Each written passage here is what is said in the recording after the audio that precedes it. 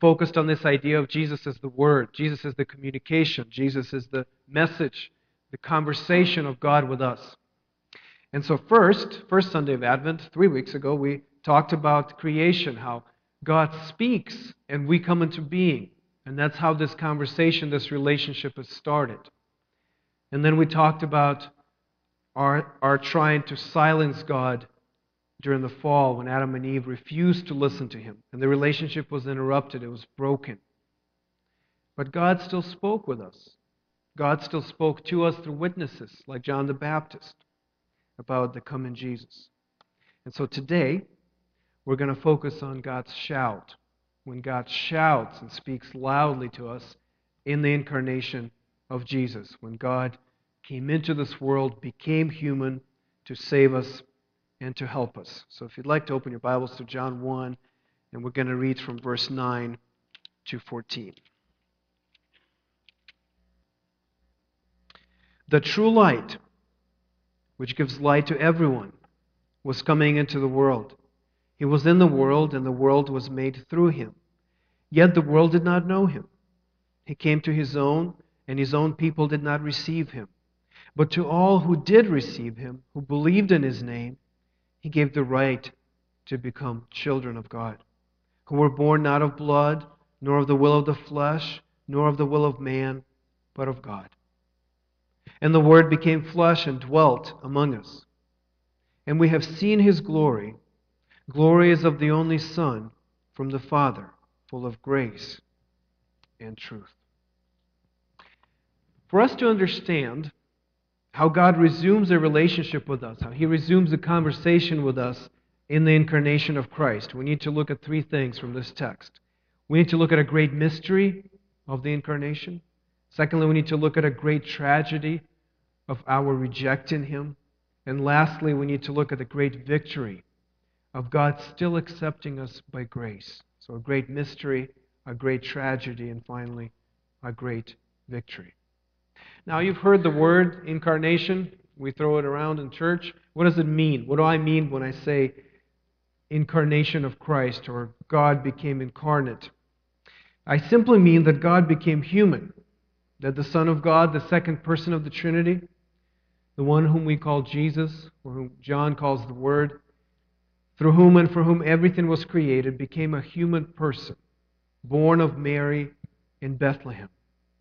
Our text describes it as the Word becoming flesh. When the Word became flesh, He did not stop being God. This is very important, that God did not lose any of His divinity, any of His divine nature, but remained fully God. And yet His full divinity was united to full, real humanity. God actually became human. He did not pretend to be human for a time, but He became human, completely human. Human in every way except for sin. So the proper way, the theological way to describe Jesus is as one person with two distinct natures, one divine and one human. Two natures in one person. We see that probably most clearly when Jesus prays, when He prays at Gethsemane, when He prays in the garden. And He prays, not my will, but your will to be done. There are two wills in Jesus. How can that be? That He's wrestling. Well, His human nature is interacting with His divine nature. And He is trusting God that God will do what He Himself agreed to in the beginning of time. God actually became human without stopping to be God. This is a great mystery. Even as I talk about it, how can we understand it? How can we comprehend what happened in Bethlehem? That God became human. We can describe it maybe a little bit, but I think inevitably when we try to describe it, we write poetry and write songs. Listen to Augustine. Augustine describes the incarnation, and like I said, he falls back to poetry. Augustine says, the Word of the Father, by whom all time was created, was made flesh and was born in time for us. He, without whose divine permission no day completes its course, wished to have one day for His human birth. In the bosom of His Father, He existed before all the cycles of ages. Born of an earthly mother, He entered upon the course of the years on this day. The maker of man became man, that he, ruler of the stars, might be nourished at the breast.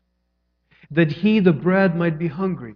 That he, the fountain, might thirst. That he, the light, might sleep. That he, the way, might be wearied by the journey. That he, the truth, might be accused by false witnesses. That he, the judge of the living and the dead, might be brought to trial by a mortal judge. That he, justice, might be condemned by the unjust. That he, discipline, might be scourged with whips. That he, the foundation, might be suspended upon a cross. That courage might be weakened. That security might be wounded. That life might die. Amazing. Amazing. We're dealing with things that are incomprehensible. God becoming human. There's a great mystery here. As great as God is, that he should become human, as small as we are.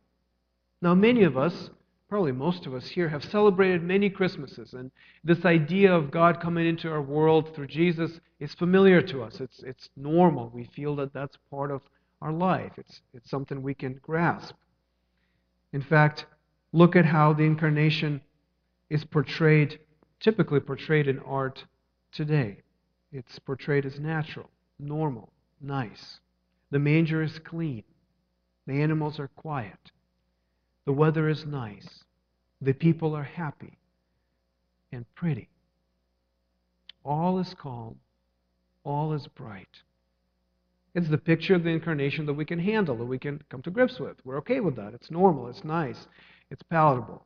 What is the biblical picture of Jesus coming into the world?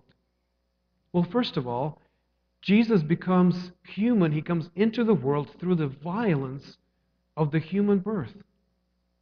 Those of us who have children, those of us who gave birth to children, know the violence that happens to your body when you bring a child into the world.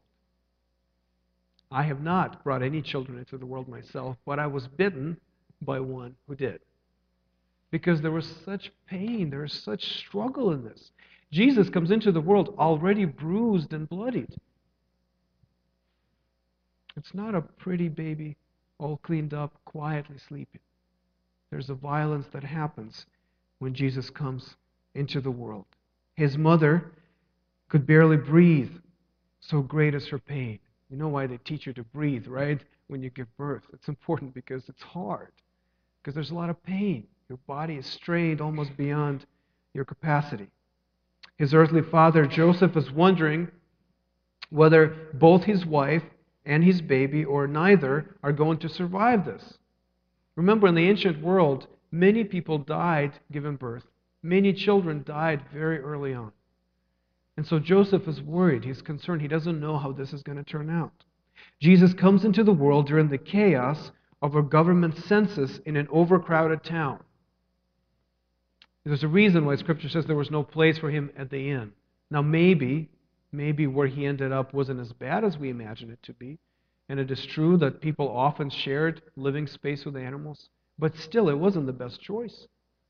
He wasn't allowed to go where he would prefer to go. And so he comes into an overcrowded, chaotic situation. First visitors are a group of terrified shepherds. Shepherds would not be allowed to visit a hospital today. They come in and they're scared. Of course, we think of, we sing these songs and we think of shepherds marveling at this mystery of this wonder of God. And that's true. There was a genuine awe that they experienced. But the other side of awe is fear. They're terrified. There's an army of angels that's talking to them. And so they go and they search for this king. They're scared. The incarnation is a messy, dirty, smelly, scary, and yet absolutely glorious thing. It's a mystery. We can't comprehend it, we can describe it, but we can't really understand it. A great mystery of God becoming human. When I think of humanity, I think of this one story I heard on the news. This was 5 years ago. A 4-year-old boy was picked up by the police on the street at 1:45 a.m., so early morning, late at night. He was wearing a girl's dress and drinking a beer. He had got out of his house, snuck out, got himself a beer from the fridge, snuck into his neighbor's house and stole 4 wrapped presents from under the tree. Apparently one of those presents contained a dress, so he put it on. Friends, that's humanity. That's humanity. That's how confused we are. That's how silly we are. That's how weird we are. That's us. That's the human race. And Jesus comes into our humanity and embraces all of it except for sin. It's amazing. Amazing that God unites himself to that degree. As Augustine says, he becomes that which he himself created. That's humanity. It's a great mystery of God becoming human. On a more somber note, I'm sure all of us have followed this story out of Newtown, Connecticut this past week. About 20, I don't know the final count, but over 20 children dead. I think 10 or 12 adults shot dead at a school that was hidden away off the beaten path in a small town in New England. We mourn. We are angry at the violence and the sin that happens in our world. And yet that is exactly the world that Jesus goes into. What happened after Jesus was born? Do you remember that the king sends an order out to kill all the toddlers and infants in hopes that he would get Jesus? And so Jesus is forced to flee. His family takes him away to Egypt to wait until this king dies or something happens so they can return to their homeland. So this glorious incarnation, right away encounters difficulties and problems and barriers where the government itself kills babies and they try to kill Jesus. Amazing. That's the humanity that God connects himself with. That's who he comes to. And so the question that some of you should have in your minds right now, and I have for sure, is why? Why would Jesus become human? Why would God become human? Now the answer is very clear in Scripture. It's very simple, and yet it should make us tremble and cry. That's how profound it is. The answer is that he loves us. That God loves us. The reason Jesus came, the reason God became human, is because God loves us and he wants to be with us. It's amazing. As amazing and deep as the mystery of the incarnation is, of God becoming human, the mystery of his love for us is greater. That God would love us the way we are, who we are, that God would love us and want to be with us. Want to be with a 4-year-old drinking beer, walking down the highway. It's amazing that God would do that. 1 John 4, verse 9 says, "In this the love of God was made manifest among us, that God sent his only Son into the world, so that we might live through him." Why did Jesus come? Because God wanted to show his love for us. He sends his Son so he can be with us, so he can give us life, so we too can live as God lives. Bishop Ware, an Orthodox theologian, says, "Man could not come to God, so God has come to man by making himself human." In this outgoing or ecstatic love, God unites himself to his creation in the closest possible union by himself becoming that which he has created. Isn't that the greatest mystery of all, that God would love us and come to be with us? Henry Nouwen says, "To us who cry out from the depth of our brokenness for a hand that will touch us, an arm that can embrace us, lips that will kiss us, a word that speaks to us here and now, and a heart that is not afraid of our fears and tremblings. To us who feel our pain as no other human being feels it, has felt it, or will ever feel it, and who are always waiting for someone who dares to come close. To us, a man has come who could truly say, 'I am with you.' Jesus Christ, who is God with us, has come to us in the freedom of love, not needing to experience our human condition. God did not need to experience our human condition. God did not need to become human and to be with us. But He chose to do that because He loves us. Amazing. The mystery of God's love that moved Him to become human, to live among us, to display His glory to us, to help us, and to care for us. So how did humanity, in need of love, desperately wanting that hand to touch us and that arm to embrace us and that heart to be close to us, how did we respond to Jesus coming into the world to love us? Well, look at verse 10 and 11 of our text. He was in the world, and the world was made through Him, yet the world did not know Him. Verse 11, He came to His own, and His own people did not receive Him. Jesus was rejected. When Jesus came to express His love for us and became human and united Himself in the closest possible of all unions by becoming like us, He was rejected. He was questioned. He was doubted. He was challenged. He was ignored. He was not taken seriously. He was mocked and ridiculed. He was bullied. He was put down. He was humiliated. And He was lynched on the cross. Jesus was not only rejected as God, He was rejected as a human being. Not only did His divine rights were not recognized, His human rights were violated by torture, unfair accusations, and unjust prosecution. Oppressed and persecuted, the lover of humanity was condemned and rejected, and He died alone. Amazing. That somebody like Him would do something like that, and we would respond in this way. The world which He created, the world that exists for His glory, rejected Him, and that's a great tragedy. But it gets even worse. He came not just to the world, but He came to His people. Verse 11, He came to His own, and His own people did not receive Him. We can translate this verse as He came home, and His own did not receive Him. He came home. Now, the Jewish people had the Scriptures. They had what we have now. The stories of God working miracles in their history. They had the memory of God doing crazy, great things for them, like taking them out of slavery in Egypt, parting the Red Sea, saving them from enemies that far outnumbered them. They had the Scriptures. They had the prophets. They had the witnesses. They had John the Baptist, who preached about Jesus. This is just a couple of years before Jesus dies. John the Baptist preaches, and he says, prepare, because Jesus is coming. And when Jesus comes, he points at Jesus, and he says, behold, this is who I'm talking about. And the crowd see Jesus on the basis of the witness of John the Baptist. That's the people who reject Him. So if anybody would accept Jesus, it would have been His people, and His people reject Him.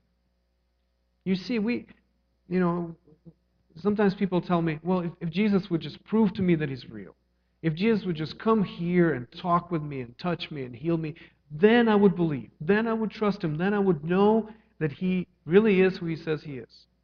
And my answer to that is always, look at Scripture.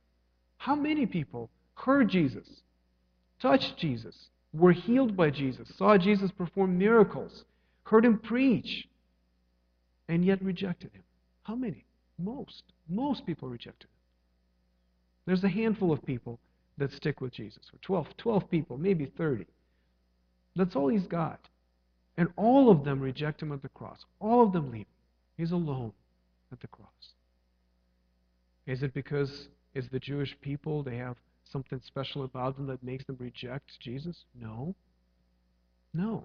What it shows is that even the people given the greatest privileges, the greatest information, still reject Jesus. Because it's not that Jesus would just need to prove Himself more or give us more evidence. The problem is not with the reality of Jesus, but the problem is with the depth of our sin. We love sin. And even if light shines on our sin, we still choose darkness and not the light. So when Jesus comes and this light shines on everyone, most people reject Him. Most people retreat into the darkness. Cyril of Alexandria, the church father, uses this analogy. He says that the sun shines on everyone. The sun shines on everyone. But those who are blind cannot see it. It's not the sun's fault The sun is as bright as it can be. But if you're blind, it doesn't matter. You can't see it. You can't understand it. It doesn't matter how bright the sun is if we are incapable of seeing. The analogy that came to mind when I was studying this passage is Jesus walking into a room full of broken, scratched up, dirty mirrors. He longs to be reflected in the mirrors. He longs to see His glory and His beauty. And yet, they're all broken. They're incapable of reflecting anything beautiful. Isn't that our world? Jesus comes and nobody recognizes Him. Isn't it our life that Jesus comes to us and we reject Him? And we don't recognize Him, we don't want Him? Jesus is no less beautiful, He's no less loving, even though we reject Him. It just shows us how deep our sin runs. We are a room full of broken, dirty mirrors. And so the love of the incarnate God is not reciprocated. He is utterly rejected. He enters the world, but we push Him back out. This is part of the Christmas story. It's not the end of it, it's not all of it, but it's part of it. Leon Morris says, the end of the story is not the tragedy of rejection, but the grace of acceptance. So we can't stop here. We can't just be depressed about how we rejected Him. We need to look beyond that. We need to see what else did Jesus do. When He came in the mystery of the incarnation, He loved us, He expressed His glory to us, and we rejected Him. What happens next? Well, what happens next is the great victory of grace. That this loving God who was rejected in the Garden of Eden by Adam and Eve and on the hill of Calvary by us overcomes our rejection, loves us anyway, and accepts us by grace.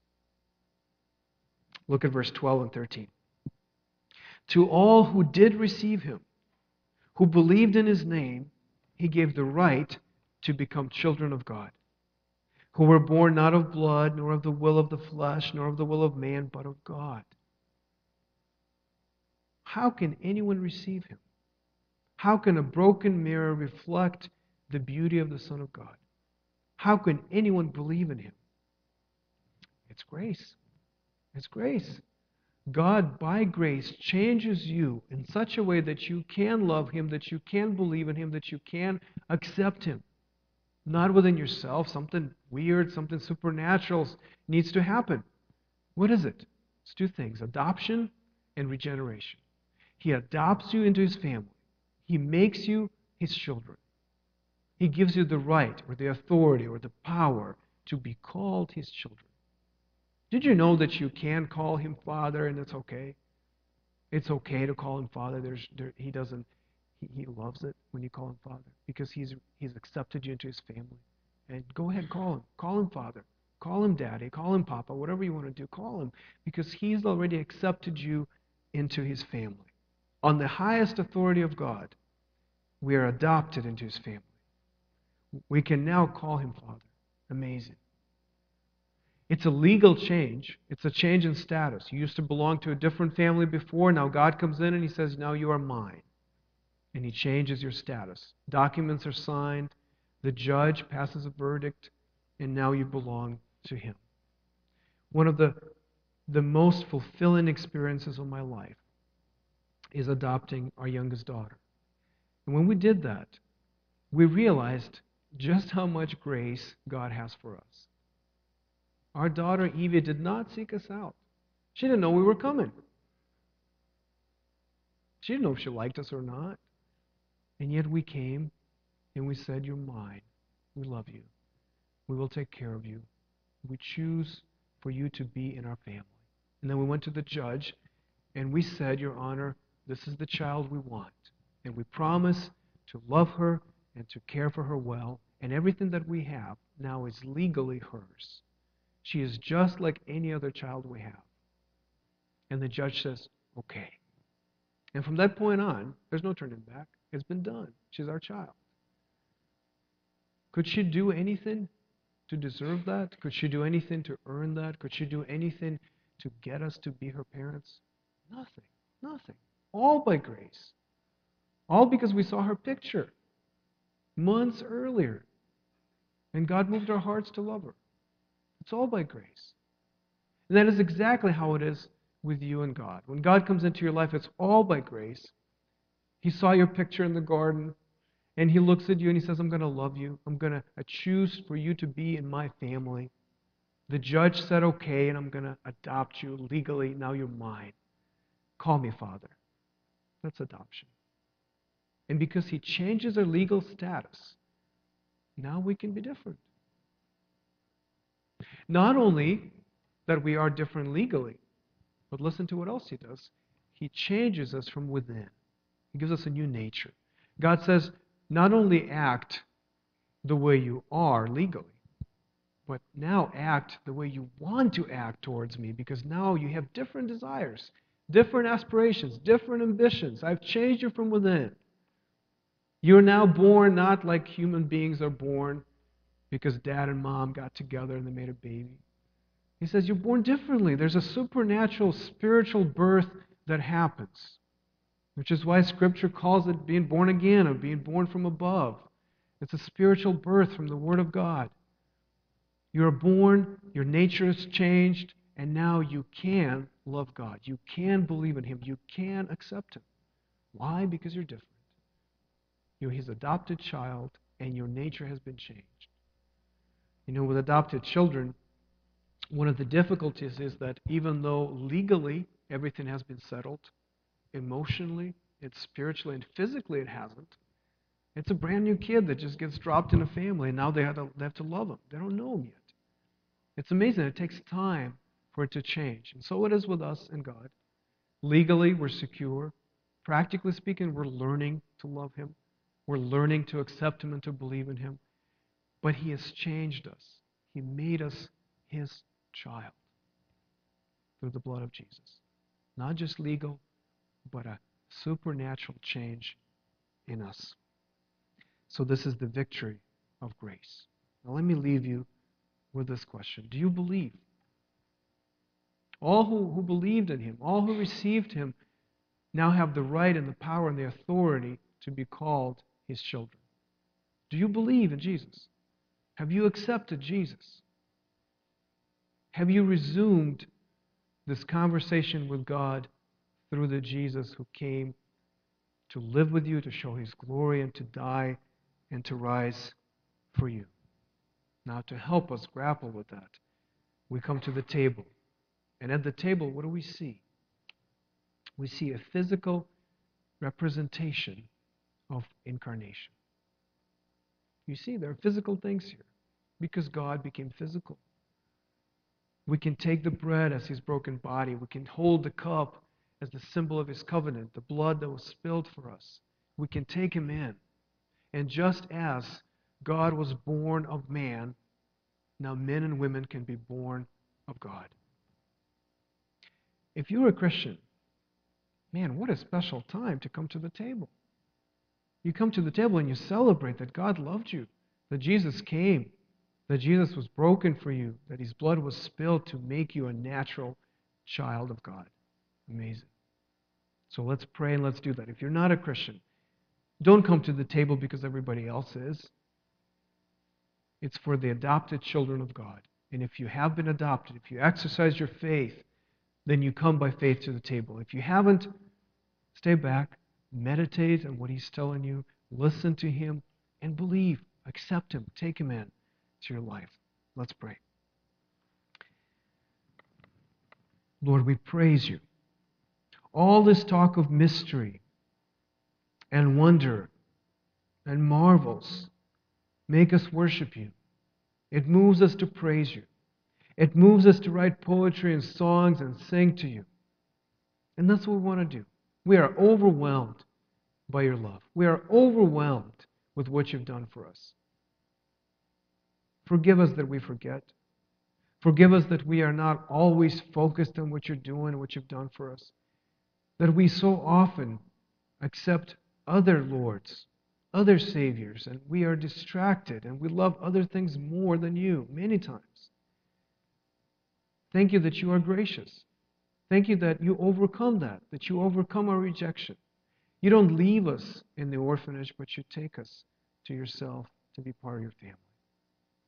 So we're so thankful.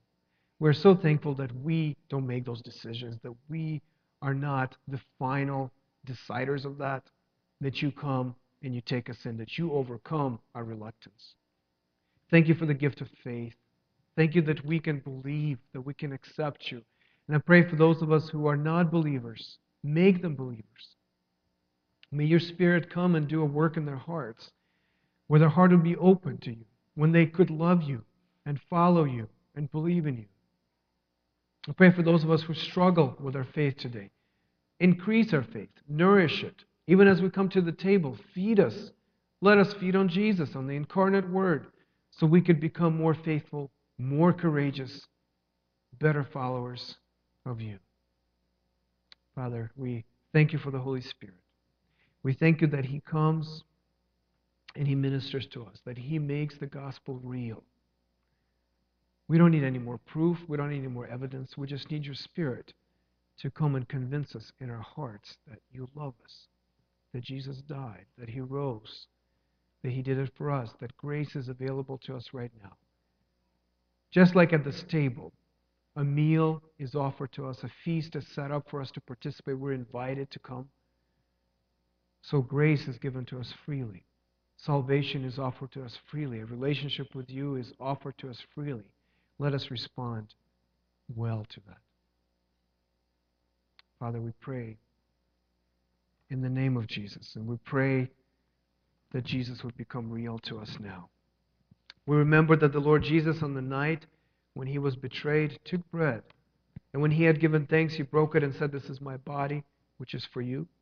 Do this in remembrance of me." In the same way also He took the cup after supper, saying, "This cup is the new covenant in my blood. Do this as often as you drink it in remembrance of me. For as often as you eat this bread and drink the cup, you proclaim the Lord's death until He comes." Let's do it together.